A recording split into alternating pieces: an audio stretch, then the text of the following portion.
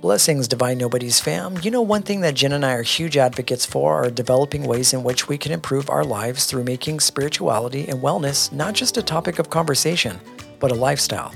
You know, we live in a very fast-paced, hyper-accelerated world, and so it's important to find healthy ways that we can optimize that life. Let me tell you guys, I discovered this brand, Happy Hippo, a few years ago, and it was during a time where I just couldn't handle the overtly stimulating effects of coffee anymore. I just couldn't do it. But I still wanted a natural way to put a little pep in my step, if you know what I mean. Whether you're someone that needs a lot of energy throughout the day or someone that just likes to relax at home with a nice book, you know, nestled in your hammock, cuddling with your partner, all the things. Happy Hippo has quality herbal products meant to enhance and optimize all areas of the life you currently live. They offer a wide variety of lab-tested, GMP-approved kratom powder, capsules, and extracts from around the world. They have products that can promote well-being, inner peace, also products that can complement a productive and busy life. You know, if you're like Gary Vee and you just like to crush it at life, Happy Hippo will get you there, guys.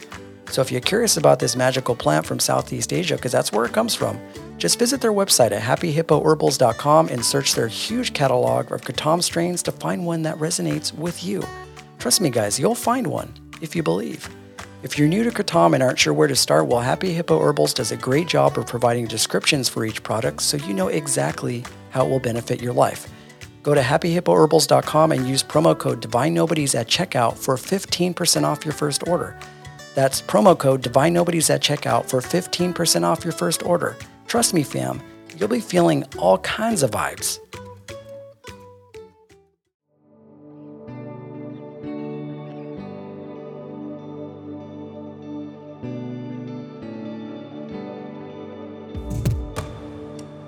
Thank you for listening to the Divine Nobodies podcast with Eric Ajna and Jennifer Lynn. If you enjoyed this episode, please like and subscribe so you never miss a show. If you're on Instagram, please follow us at Divine Nobodies Podcast and join our ever-growing community of lightworkers and spiritual visionaries. Together, we can raise the frequency of our planet and bring in a new era of awakening and understanding. Welcome to our tribe. And now your hosts, Eric Ajna and Jennifer Lynn.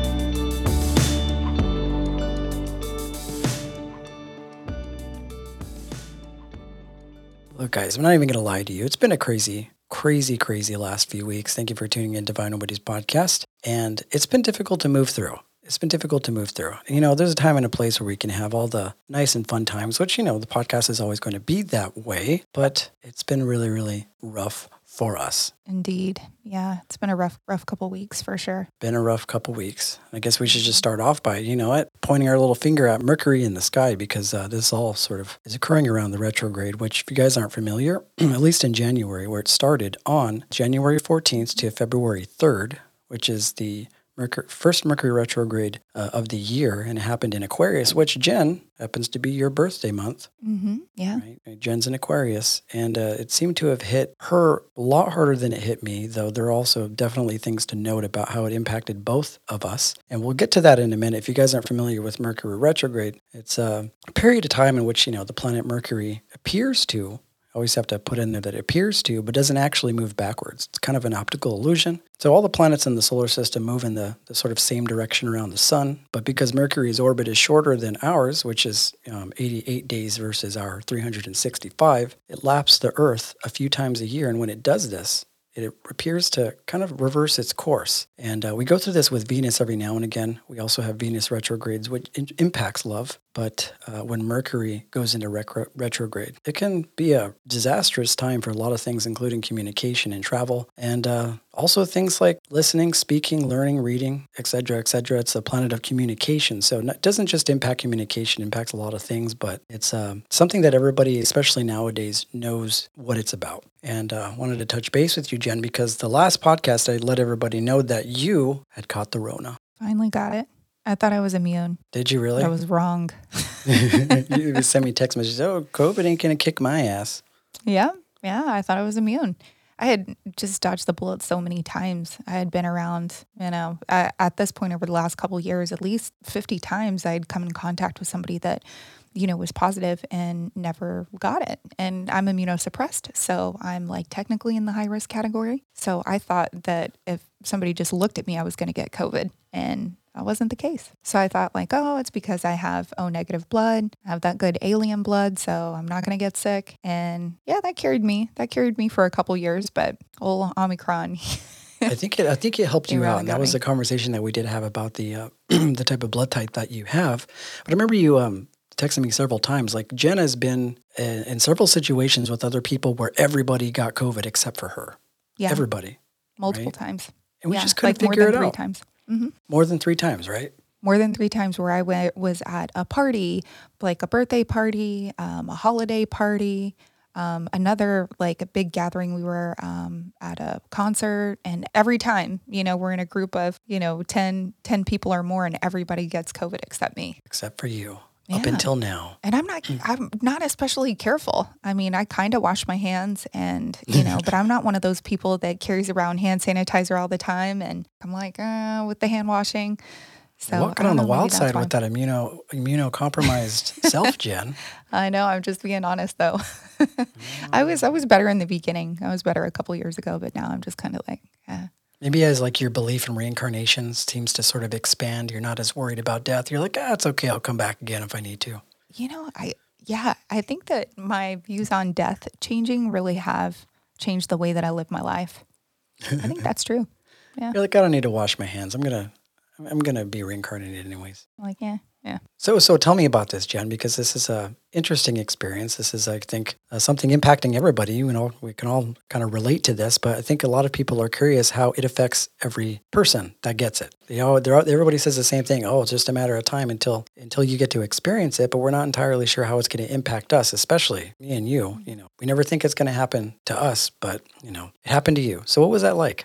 It did. I got to be honest, it really wasn't that bad. I actually ended up getting strep Rona. So I got strep throat and the Rona at the same time. Oh, yeah. I remember you telling me that. Yeah. So I actually think the strep throat was the worst part of the whole experience. To back up, rewind a little bit, I was at my company holiday party and everybody at the holiday party got Rona except me.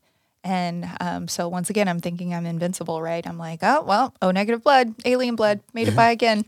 Yeah. And then my husband ended up getting Omicron from the Raiders game. So I know. At a Raiders game? At a Raiders game, yeah. Nobody's wearing a mask. Everybody's there, screaming and yelling, droplets flying all over the place. And both him and his friend John that was at the game with him, they both got corona and strep. So, they got both. And so that's how I knew where it came from. God, did the Raiders win at least? They did win. Mm-hmm. Oh, I don't know anything about sports, but I figure, at least if they win, that kind of cut the blow a little bit. But not really. Not for me. I hate sports. It just made me hate the Raiders even more. Oh, man. So yeah. what did you do? When did you start feeling the symptoms? Did you take a test? How did you figure it out? Yeah. So he had it. Jeremy was home and had it for a week.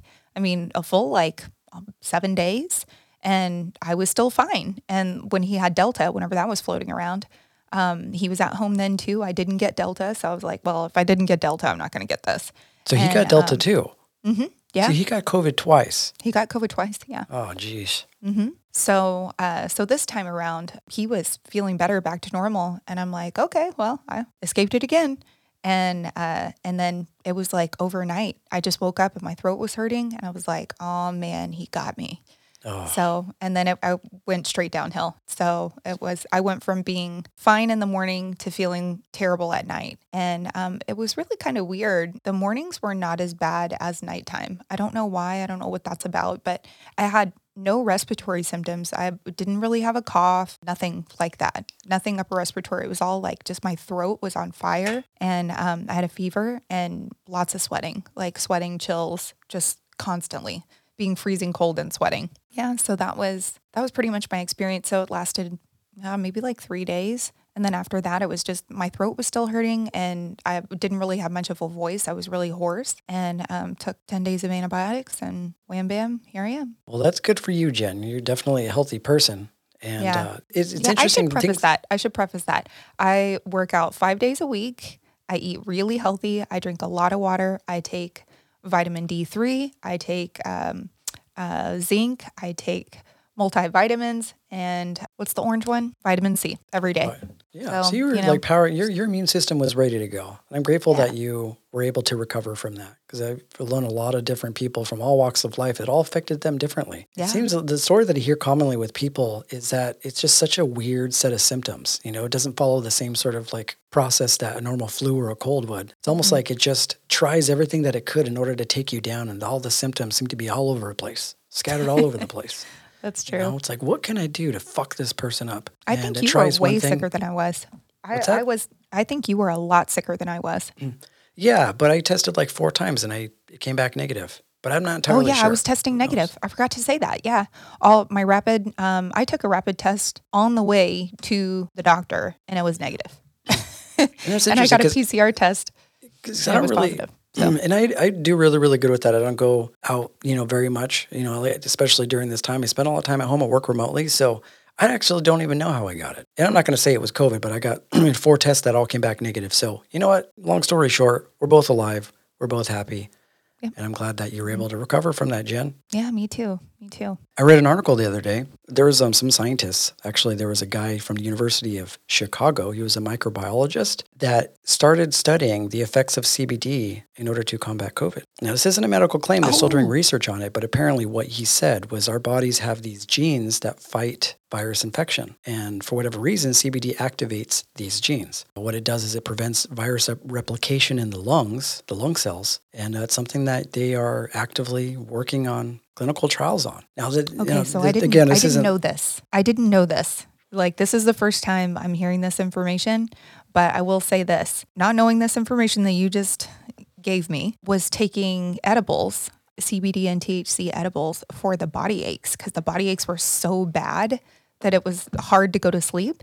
So I was eating edibles every night and I didn't have any respiratory effects. Okay, well, I have to put this in here. This is also a little disclaimer, Jen. This is a little caveat to that whole thing, because the first thing that's going to happen when somebody hears it is like, oh, okay, well, let me just go smoke some weed. It's got CBD in it. Let me just go ingest an edible. What this guy's name is Glenn Randall from University of Chicago says that THC blocks the effect of it. Oh, right? So well, that's right. So if you guys, and we're not doctors, we're not giving you any sort of medical advice, but what it said in this article that I read was that it's just pure CBD. More than likely FDA-approved clinical grade CBD that it works on, probably with people with epilepsy, and they're still in clinical trials with it. But what he did say, because everybody, I knew exactly where you were going with that, because I know a lot of people that would have done that. It's like, oh, okay, well, I have some CBD oil. Sometimes it has traces amount of THC in there, but if there's any THC at all, somehow completely takes the effect away. It's not going to be as potent. So if you have pure CBD, it might work. Well, if you have body aches as a symptom,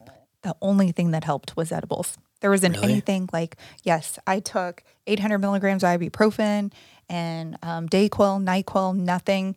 And then John, our friend that also got it, he said, oh, take an edible. It really helps with the body aches. And that was like my number one complaint, because it like just the weight of the blanket was uncomfortable. Like my entire body hurt, every single muscle. So I can't wrap my brain around that. Like the weight of the blanket hurt. Did that have something to do with how it affected maybe your MS? Yeah. I have AS, not MS, but yeah. Oh, yeah. AS. Yeah. It put me in some kind of like autoimmune type flare. That's really interesting. So aside of that, this is just a few different things that happened during Mercury retrograde, which actually is going to be, we're at the pretty much end of it. We're recording this podcast on the 1st of February, and Mercury retrograde ends on February 3rd. And then we're done, Jen. And it's clear skies and good times to come. Ready. There's so many different things that happen, and we're just going to pinpoint some things out that I had noticed during the time of the retrograde. Did you know that on January 14th, the day that Mercury retrograde actually started, is when that large eruption in Tonga happened? No, really? Yeah. I didn't realize that was the same day. Yeah, it was the same day. So there was a very large eruption on Hunga Hapai, which is an inhabited volcanic island. Everybody, if you're listening to this, you probably caught wind of it, because there are videos online that you can see from space of this volcano exploding from the ground and sent like a shockwave of tsunamis around the world. This is something that you can see from space, so this thing wasn't fucking around. You saw it, right? No, I didn't. You didn't see the eruption footage? No, but I'm going to look it up.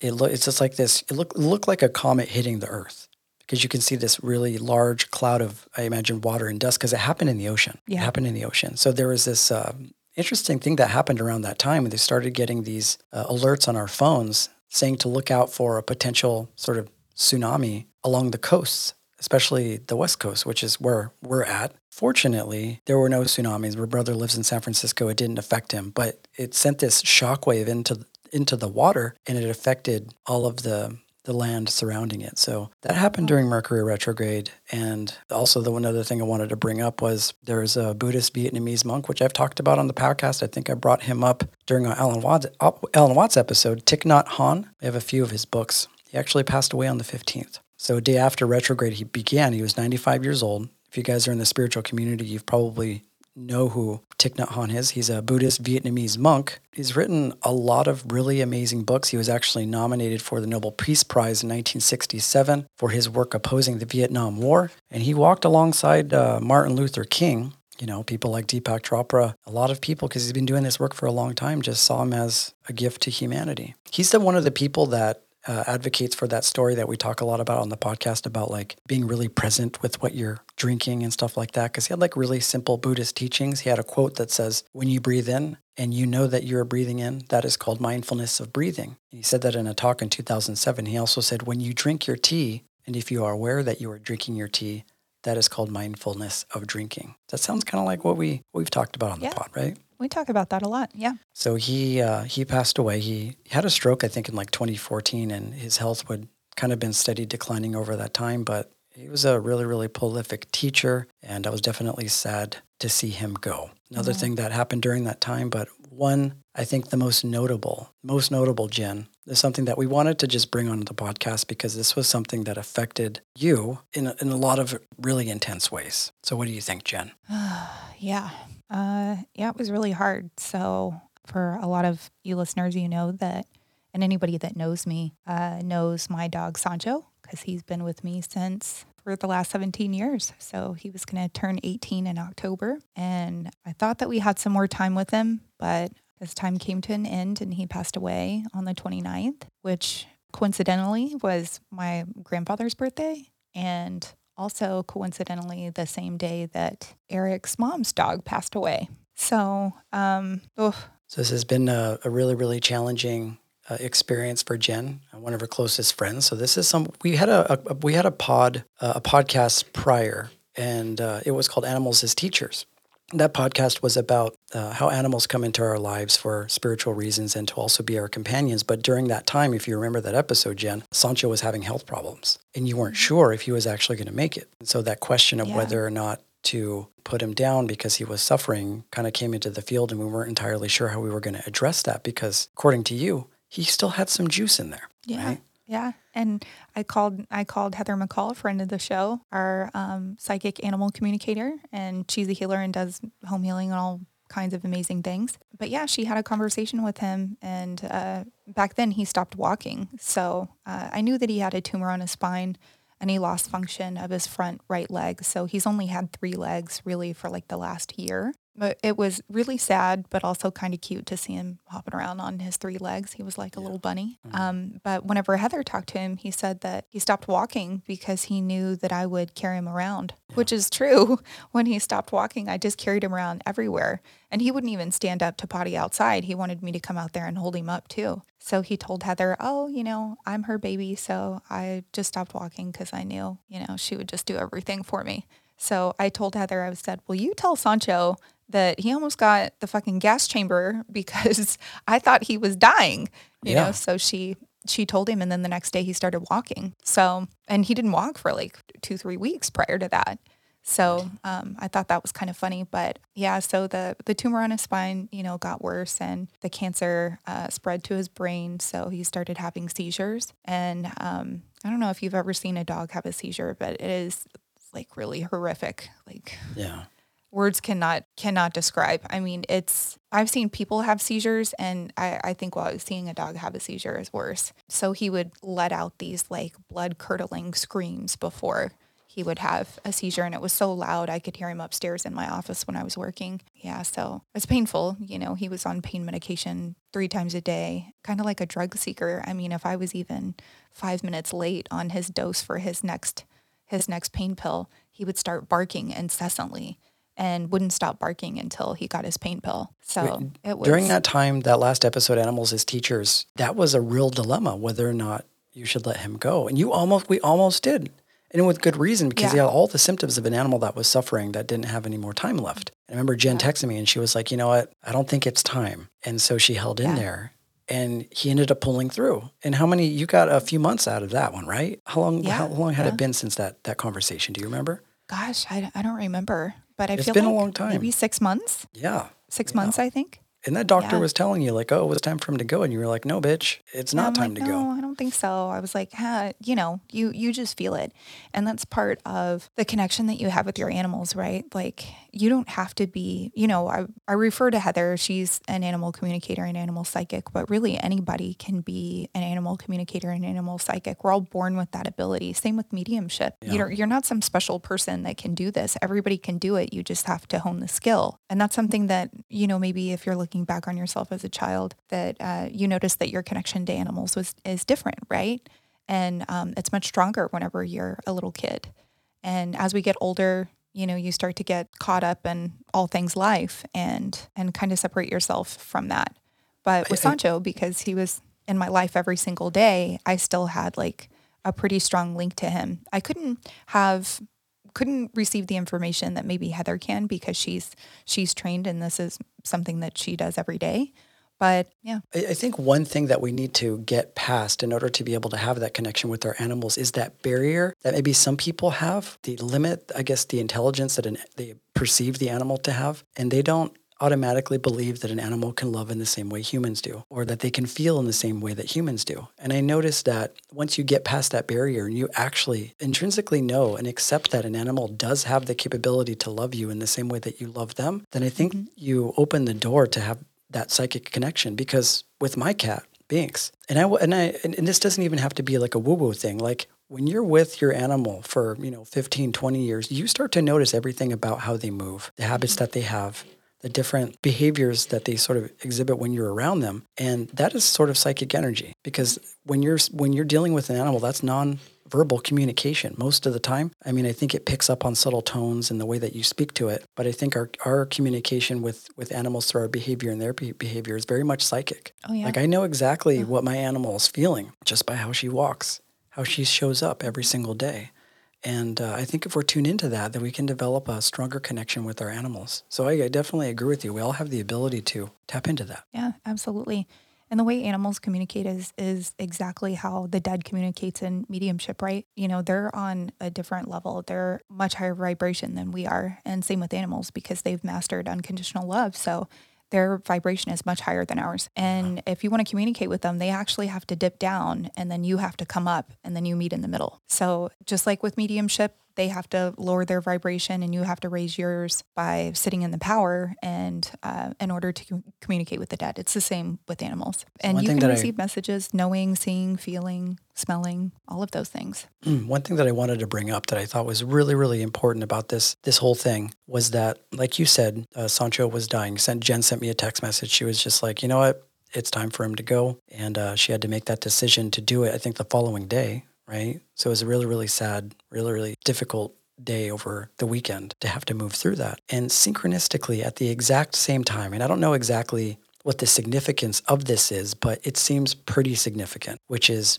my mother has a dog named Tish. And this dog has been in my life since she was a baby. She's been as far back as I think 2007. Which is a long, long time. So she's had this dog for a long time. Anyways, she's was in the same boat as Sancho.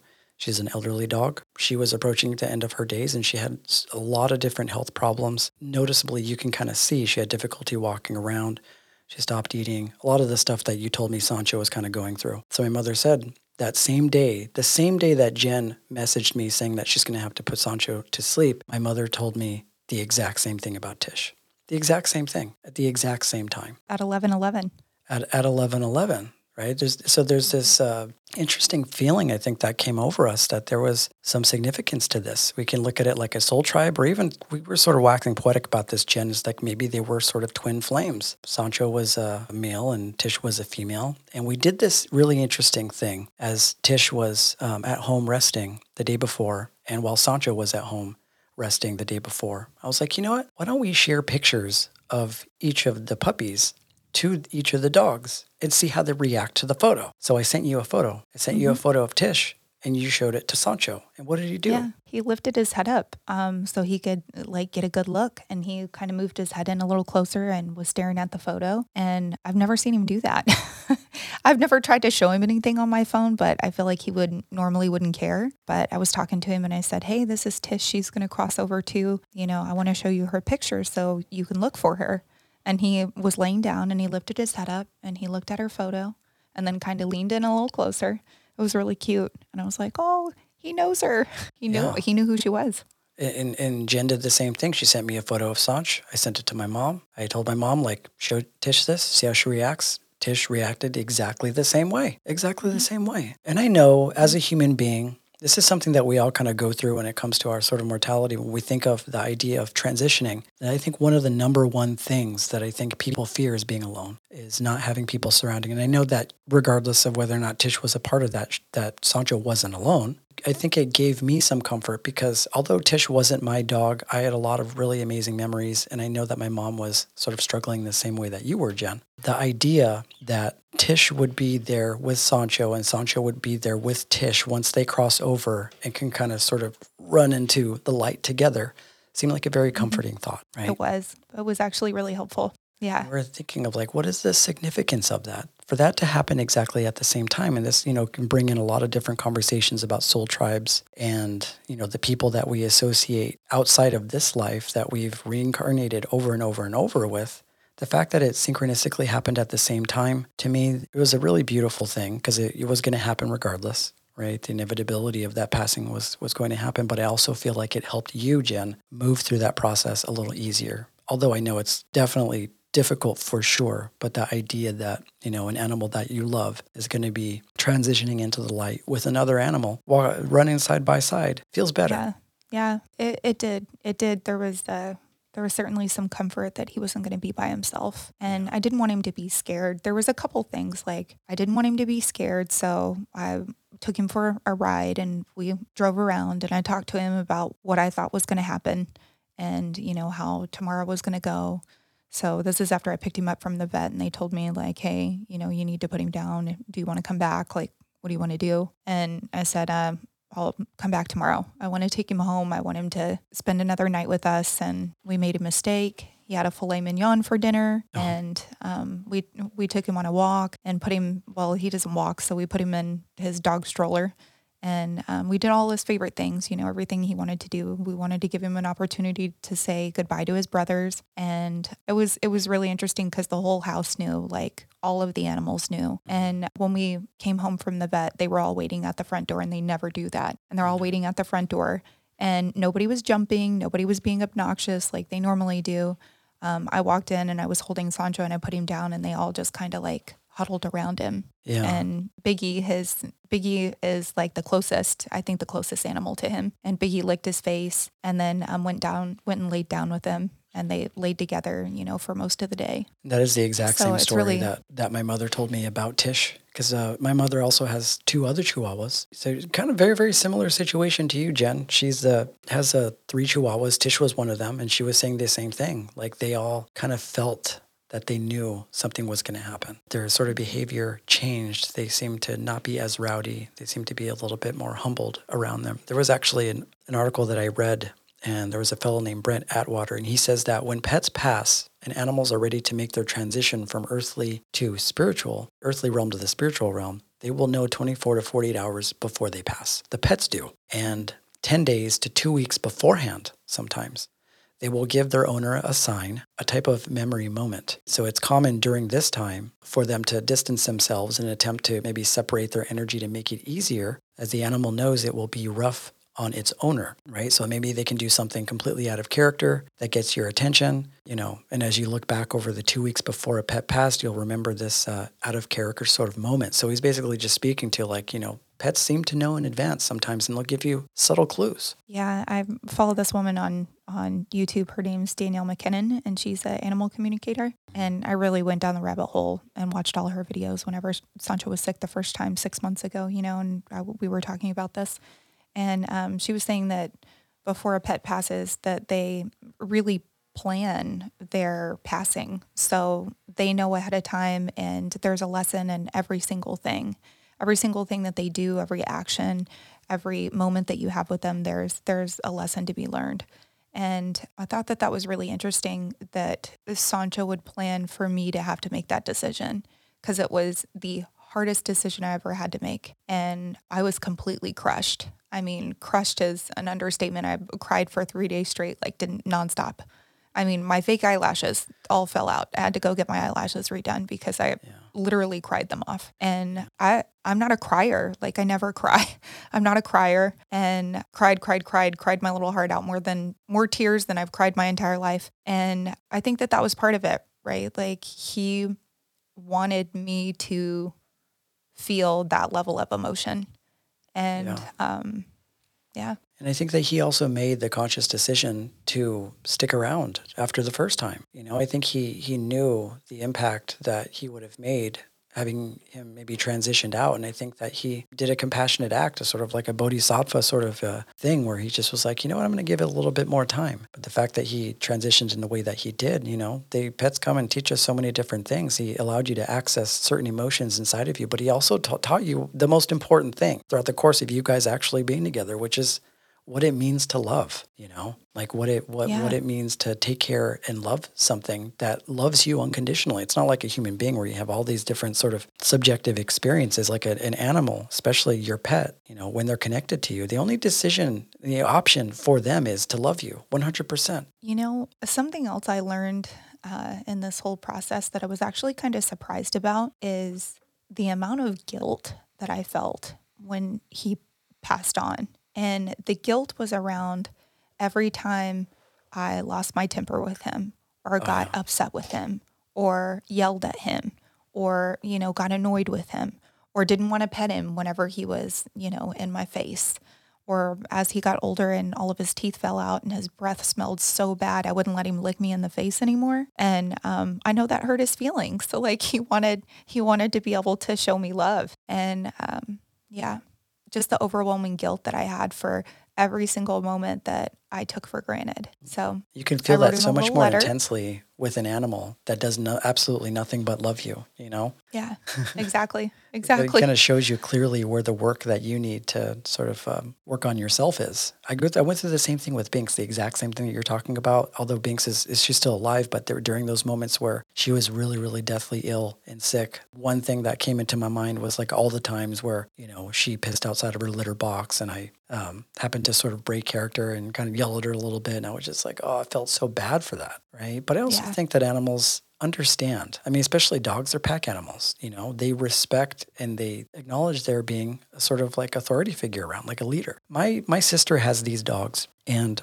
my sister always tells me this story about how they seem to like her husband more than her. And my sister is the nicer one to the animals. And her husband is he's a little bit more strict. He's not like mean or violent to them, but he's more like straightforward and direct. You know, if they're doing something wrong, he lets them know. But for whatever reason, they flock to him more than her, and she's the nicer one to them. So I had this conversation with her, and she was just saying that, like, you know, they're pack animals. They acknowledge the the alpha in the group, and they respect him. I think that's the conversation that she had with me, is that, like, although he's a little bit more direct and she's nice, they respect him because he seems to be sort of leading the pack. And I think that in the way that I take care of my animals, in very much the same way, you obviously don't want to just allow them to get away with just shitting on your carpet or peeing in the corner. But my sensitivity when that happened with Binks was like, oh, I shouldn't have done that.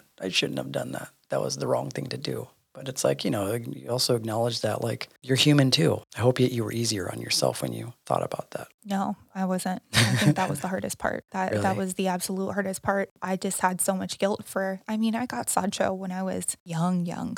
And, you know, when you're young, you're selfish and you do so many stupid things. And, you know, all the times that, like this time specifically, I have a story. And I'm not proud of this. This is very sad. So I worked in the hospital and I worked 12-hour shifts. And Sancho, he was so good. He would hold his bladder for 12 hours until I got home. And I never kept him in a kennel or anything like that. He was just a good boy, you know, and he would patiently wait for me to get home. But I knew the second that I got out, I went straight home to let him out, right? And I got a text message from my neighbor and said that Sancho was barking and he wouldn't stop barking. And I was like, I'm at the hospital. I can't leave work, and my door was locked and, I lived by myself, so nobody had a key. And he just barked and barked and barked. And my neighbor's like calling me. She was like, he won't stop barking. I don't know what to do. He's driving me nuts. And I came straight home and he had Giardia and he shit my house wall to wall. I mean, there was diarrhea shit all over the place, all over my furniture, my rugs, on the walls. I mean, it was insane. And he was so embarrassed. He had his tail down, like he was so embarrassed. And I was like, oh, and I was like mad. But at the same time, I felt so bad for him because he was so embarrassed. And I felt like, God, I am the worst mom in the whole world. This poor dog was, trying to tell me he was sick. And I left him here all day. And he's just stuck in his own shit. Yeah. So anyway, I wrote him a letter. And after all this, like all of the stories, like the good memories and then like the times that weren't so great, and I think that was helpful. I think it's helpful to admit all of the things that you did wrong and ask for forgiveness. Yeah. I think that I try and kind of keep in mind of this sort of like subtle dance that happens when we live with sort of domesticated animals. It's so easy to forget the fact that they are at the very core animals that are not human. They have maybe the same attributes over time once we spend enough time with them. But whenever Binks, for example, like would scratch on things, your ego comes in right away, which is like, oh, this fucking cat's destroying my furniture, or, when a dog is constantly begging for food, or if like you turn your head and then your cheeseburger is gone, you're just like, oh, what the fuck? This dog's eating my shit. We forget that these are wild animals. Like it is good for a cat's health to be able to scratch, and also at the same time, like especially dogs or pack animals, when you're eating, they think it's time to eat because in the sort of pack that they're a part of, that they they're used to sharing and sort of giving. So I just try not to forget the fact that like it is not their choice. I mean, it is their choice, but just because they become our animals doesn't mean that those wild sides in them disappear. Mm-hmm. And I find myself. I've gotten mad when it comes to certain things that my cat's done that like really, really inconvenienced me. And I definitely feel bad about those times, but I try and look at those as opportunities to sort of like check in with myself and figure out where my triggers are. But also at the same time, it's like there has to be balance because you do need to implement some level of teaching for them too. Yeah, that's very true. I mean, cats are so different too. They're so different from dogs. And I try to be like, my dogs are major beggars, and they drive me nuts with that. And Sancho, I never, like, as a puppy, like, I never gave him human food. He only had dog food. And then I took him to my dad's birthday party, and it was like a crawfish boil. And so we're outside, and there's maybe like 100 people there. And somebody gave him a piece of steak. And since then, he never had people food in his whole life. And here he is, like 6 years old, and gets people food for the first time, and it's a damn steak. Oh, and that was the end of that. It was over after that. It was over. Yep. So now, but because you said, you were talking about this, and I read this somewhere, that dogs beg because they're pack animals, and they're looking to the alpha, and the alpha always eats first, and then we'll share with them like the leftovers, right? So I try to keep that in mind every time they start begging, so it doesn't piss me off. And I give them a little piece of whatever I'm eating. Yeah. Yeah. And, you always hear, and I've had this conversation with several people in the past, because when I realized that like my pet is like a child to me.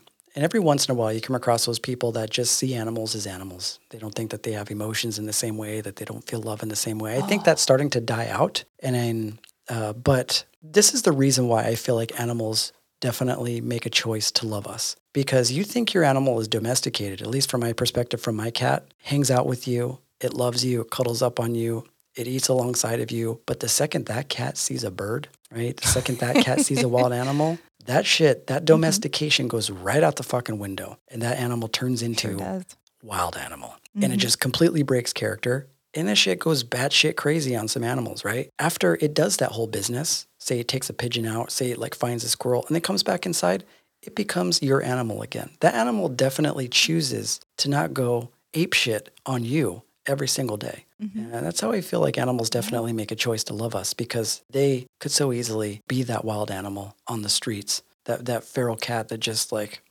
clipping off squirrels here and there. Like, your animal's just super chill when they're around you, but they never lose that animal instinct, For sure. And it's so interesting how all their personalities are so different, right? Biggie, Sancho, Django, the three of them are all so, so different. Django is the sweetest, most loving dog. And then the devil comes out in him.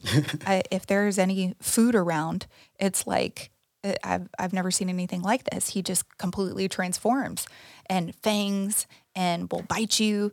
And any other time, he is just like the most sweet, loving, just like the best, sweetest little dog. And then Biggie, he doesn't like Led Zeppelin. He really doesn't like any kind of music where it has a high pitched voice. Like anything. So he doesn't really like high pitched voices. Yeah. No Led Zeppelin. He hates Led Zeppelin. What? He'll go hide under the bed anytime we put Led Zeppelin on. He's like those posers. And he doesn't like smoke. He doesn't like campfires. He doesn't like incense. He doesn't like weed smoke. He doesn't like any smoke at all. Yeah. So if there's any smoke around, he'll take off. It's so funny how they have like their own little personalities. But Sancho was just like cool as a fan, just the coolest little guy, so easygoing. He never really, he would only bark if it was super necessary. He was just like really laid back. And even people that didn't like dogs love Sancho. So you brought this up, that some people are like, oh, it's just a dog. And I put up a little Instagram post about Sancho, and I expected to get somebody that was like, it's just a dog. And thankfully nobody said that to me, because I would have lost it, because he wasn't just a dog, like he was the most kind, gentle, wise little spirit, and, was just here raising me for the last 17 years. Yeah, we live in a very different time now. I remember I went to this pet shop opening a while back. This was years ago. And I don't even know why I ended up going to this pet shop opening, but everybody there had animals. And then you walk inside and you have these people that are talking to other people about their animals, like they're talking about their children going to elementary school, right? And I remember overhearing a few people talking about their animals as if they were their kids. And I ended up engaging in a few people, and they were like, you know what? It is not financially feasible to have a child, first of all, especially in California. It's really, really difficult to raise a child. So an animal, especially from the millennials, is the next best option to have a pet. So they very much see them and treat them as little children. I agree with that. You develop this, and I don't think it just has to do with the time that we're in. If you spend enough time with an animal, that sort of biological impulse in you to want to care for this animal kind of comes in, and it just feels natural to kind of build that connection with them. But the one thing that I learned the most from Binks, my cat, is she has this presence about her. I don't know how it is in contrast with you, Jen, but Binks is just this cat that all day long is just in the moment, 100% reinforced in that space. And there's nothing that really deters her from being in that moment. So I can come home and I can be, I could have anxiety, or I could have a particularly stressful day, or maybe the energy of the world outside becomes a little bit too intense. And whatever type of emotion I happen to be feeling, whether or not it's happy or sad or anxious or angry, the whole myriad of different things that come in and you experience through life, your cat doesn't embody any of that. No matter how many issues that you come to with your animal's always going to help ground you into the moment effortlessly without even needing to say words. They just are there. And then, at least for a dog, they're just like, hey, let me love you. And with a cat, it's just like they're your buddies. They want to hang out with you. So that's the one really, really big thing that I've learned from my cat Binks, which is the art of presence, the art of just being here now with your animal. Like, they don't give a fuck about your problems. They don't care about what you're going through. They just want you to be there with them. It's funny. I kind of disagree with that, because I felt like Sancho did care about my problems. Like, if I was really upset, he was right there, like glued to me in my lap, just loving me and trying to love my problems out of me, And I've noticed that with the other two dogs too, since Sancho's passed. Like the first night was especially hard because we had a routine, right? We had the two young ones would go outside. We would give Sancho his pills, and then we'd carry him outside, and, everybody takes their time, and then we go inside. I carry him upstairs, go to bed. And it was really weird, like not having his energy in the house, like just having the two young ones and not having Sancho and not having him in the bed. And the first night, Jeremy and I just cried in the bed, just like cried ourselves to sleep. and talked about how much we missed him and how weird it was that he wasn't around, Yeah. And the two young ones were really trying to just like love us. They were just like really trying to be there and hold space for us and support us. It was really pretty cool. And even still, like I'm here by myself now because Jeremy's out of town, and all of the animals are here in the office, like while I'm podcasting, laying around. Yeah, they know. And what I'm saying is the animals definitely care. Right. My cat Binks knows when I'm going through something 100%. Right. I've been on conversations just with people over the phone, or I come home feeling a certain way, and she emits a certain behavior that she normally doesn't do unless she's very concerned about something. So I think that they definitely care. I think what I'm speaking to more is that they're not going to sit there and add to the drama in any way. Yeah. Like they aren't concerned with that sort of intellectual sort of capacity to wax poetic about crazy shit that we normally do with our egos on a regular everyday basis. They can feel your pain, but what they can do so effortlessly is bring you back down to the ground. Yes. Effortlessly. Like, so in that sense, they can feel the feelings. They can understand that there's an issue, but they're not too concerned with trying to talk you through exactly what that issue is. One, because they can't. They just want to bring you back into the moment. And they do that. Like my cat knows exactly how I'm feeling all the time, which is a really fucking crazy thing. I think that's 100% psychic.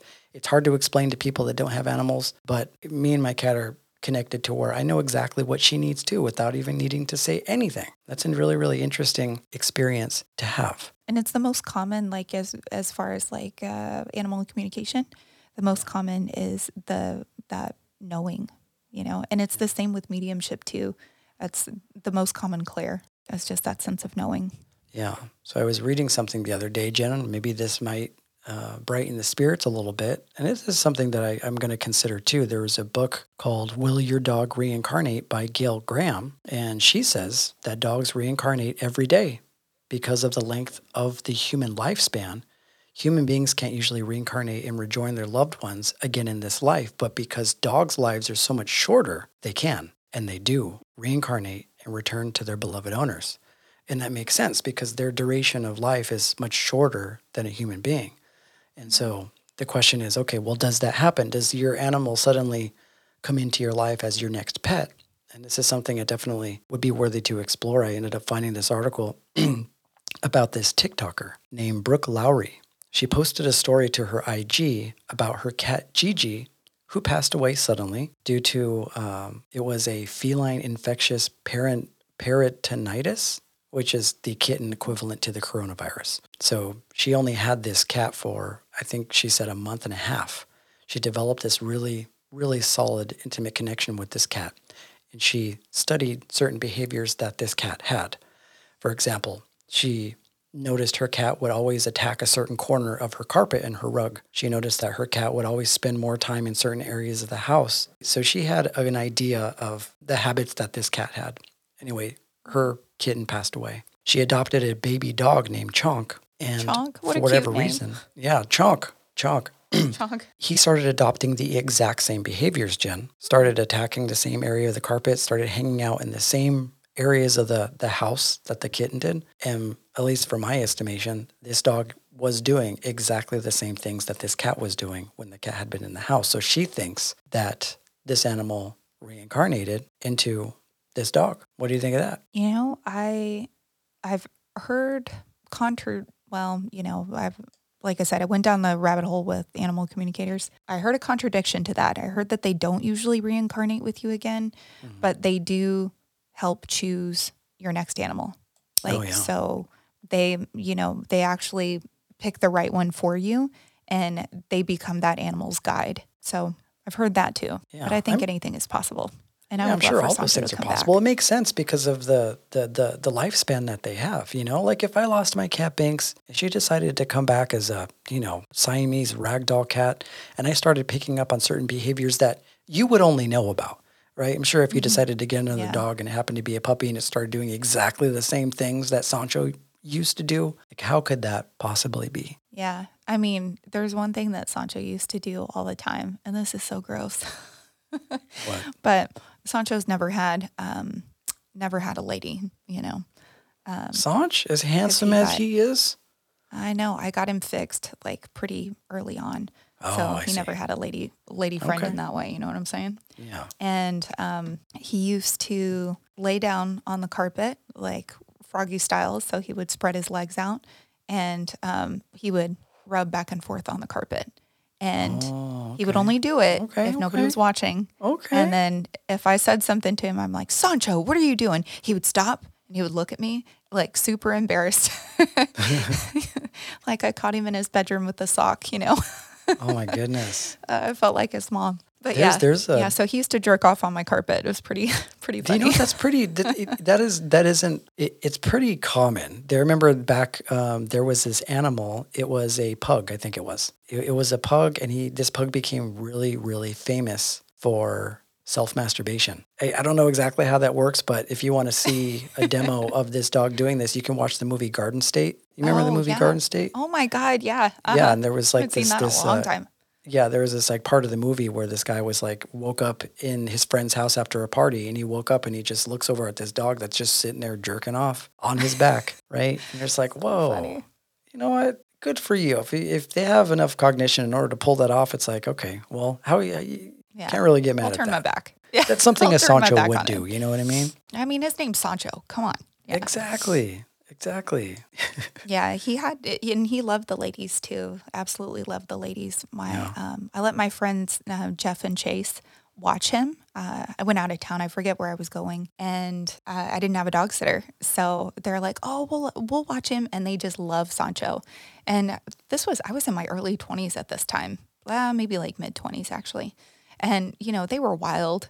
They were two young, handsome guys that were at the club all weekend and then would bring people home and have, after parties at their house. And, so there was always something going on there. Sancho's seen somebody fucking. Oh, many times, I'm sure. So many times.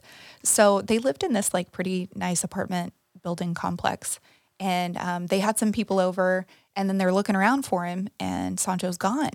And they're like, oh, shit. Jen is going to murder us. We lost Sancho. That's 100% correct. Yeah.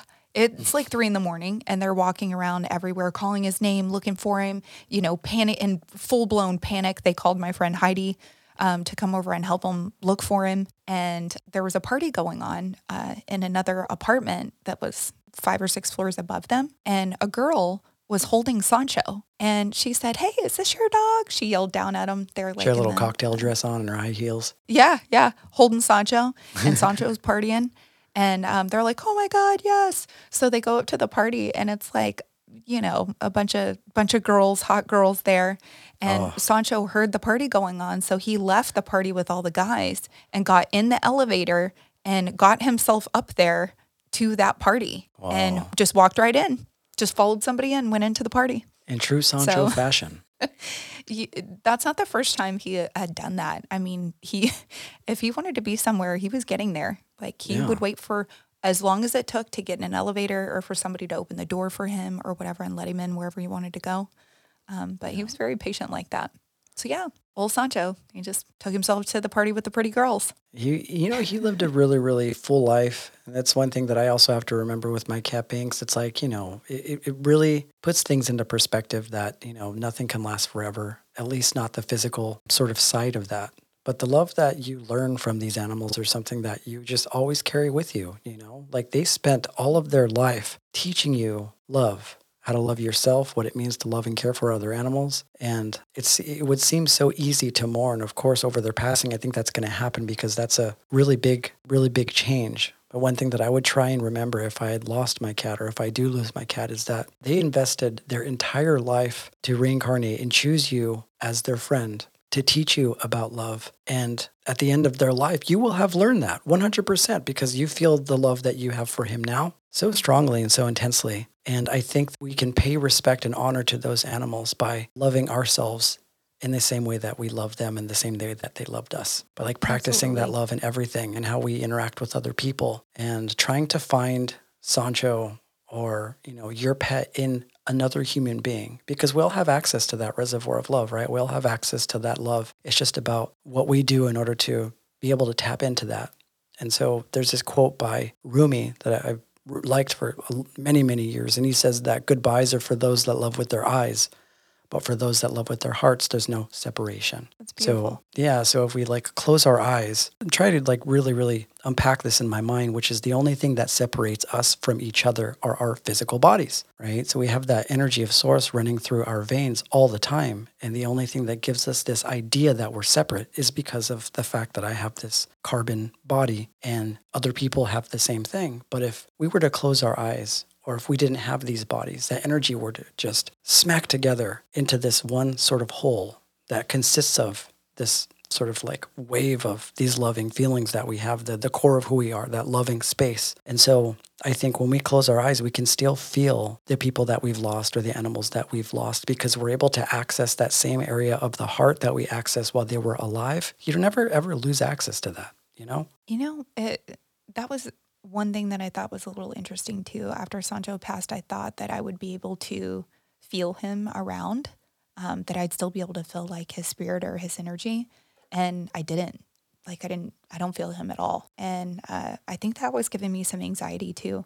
So I reached out to Heather and made an appointment with her. I said, I can't talk about it yet. I'm like not in the place to be able to communicate with him yet, but I want to. So I have an appointment with her next week. So we'll have What to do you do a mean that little you follow-up can't feel and hear him what at she all? Are says. you talking about like physical proximity? Like you'd think that you'd look down and you'd be able to feel him by your legs or something? No. I thought that I would energetically be able to feel him. Yeah. And I don't feel his energy at all. And I thought I would be able to. So that gave me like a weird sense of separation anxiety. So yeah. So TBD on that. I'll let you know what Heather says after my appointment with her. See what Sancho has to say, right? And it's going to be a difficult thing. The best thing is to just feel through it, It's like our spirits are so connected to these animals, but at the same time, like every part of our body is connected, like your neurons. We're receiving this sort of like dopamine or serotonin or norepinephrine or oxytocin, whatever feeling that you feel when you're around your animals, like your body is adjusted to that. And when that's taken away from you, you don't have that access to that. I think that your body goes through some sort of adjustment or at least a shock. And that's where I think that mourning period is definitely normal. It's hard to say when that's going to end, but I think what I would do in that process is to just honor them by being as happy as I can and just enjoying life in the same way that our animals enjoy life. I don't think that Sancho would want you to be unhappy. I don't think that he would want you to cry. I think that he would want you to love others in the same way that you loved him, Yeah, I know. That's what he wants. For all of you out there, if you have a pet that is about to transition and in their last days, something that I did notice about Sancho as he was kind of like making his change was he started to separate a little bit, like separate from me.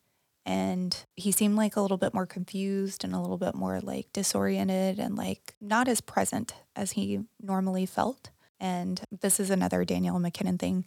She said that when she communicates with animals, she can actually see their soul like leaving their body, that it happens over the process of a couple weeks. And they actually start to lose their soul out of their ass, which is interesting.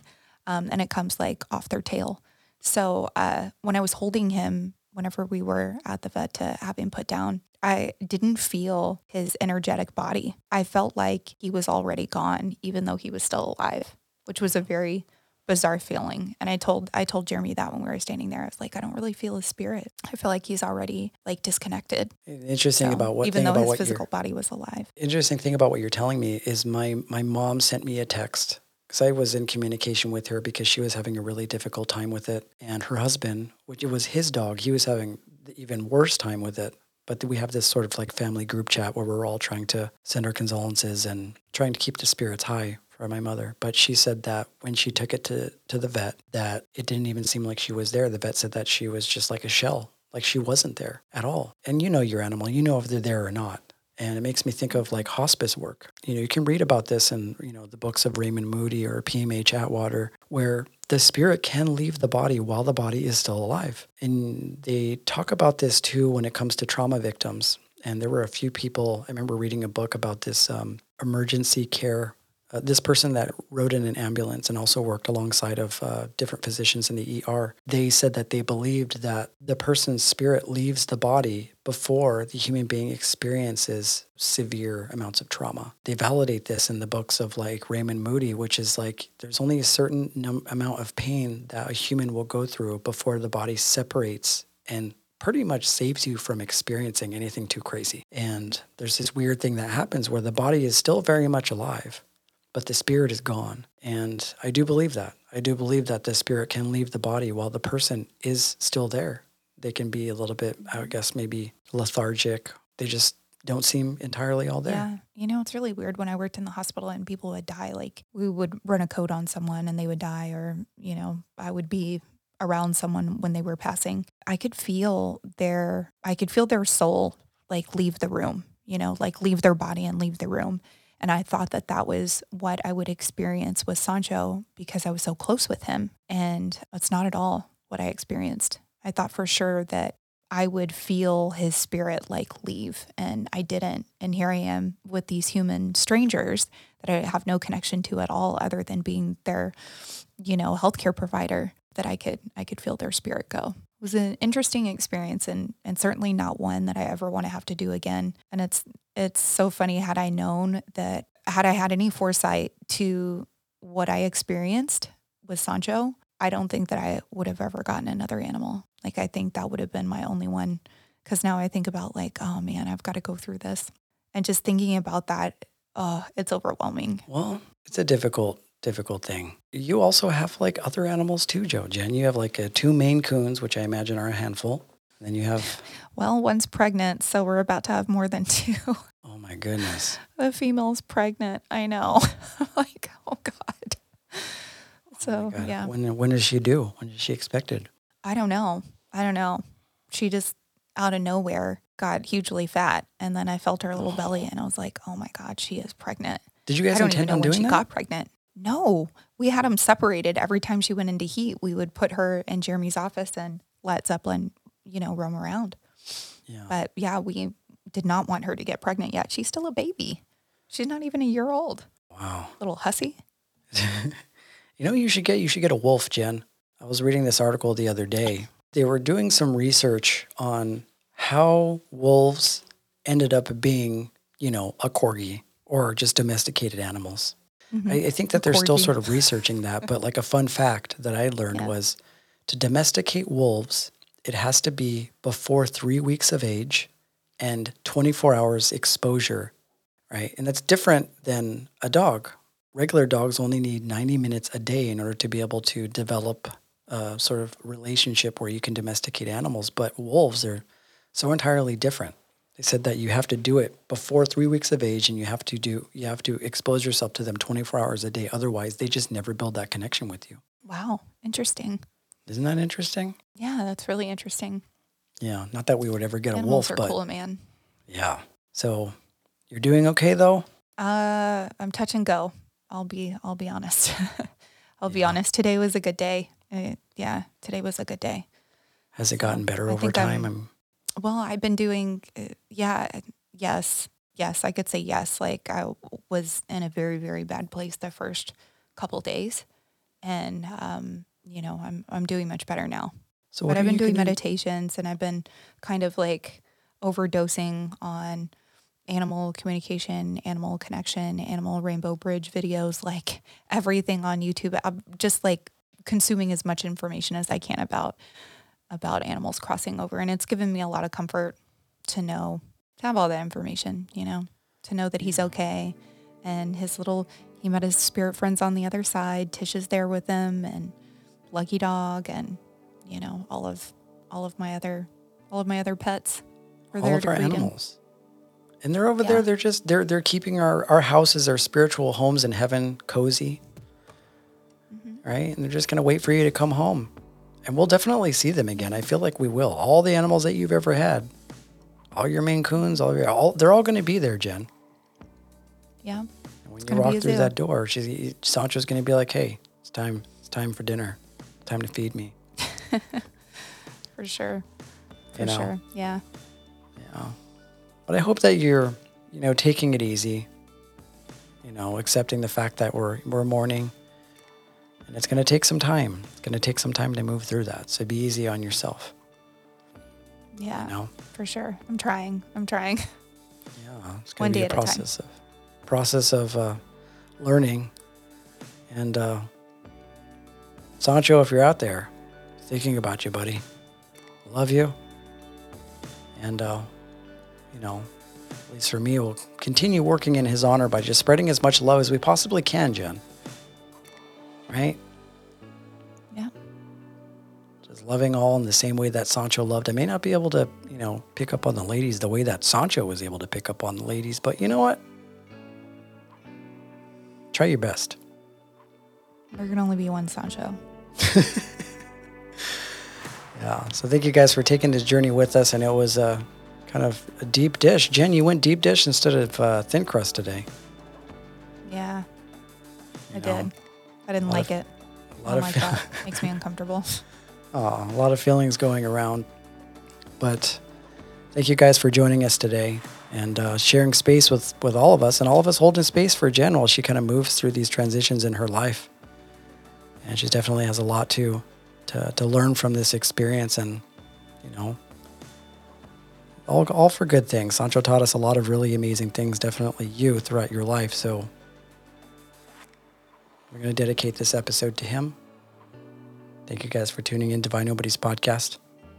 You can do all the things, of course, just like as usual. You can find us on all the audio platforms. You can leave us a review. Give us some stars there while you're at it. You can like and subscribe to us on YouTube. And you could also find us on Instagram on Divine Nobody's podcast. You can reach out to us at divine-nobodies.com if you guys have any questions.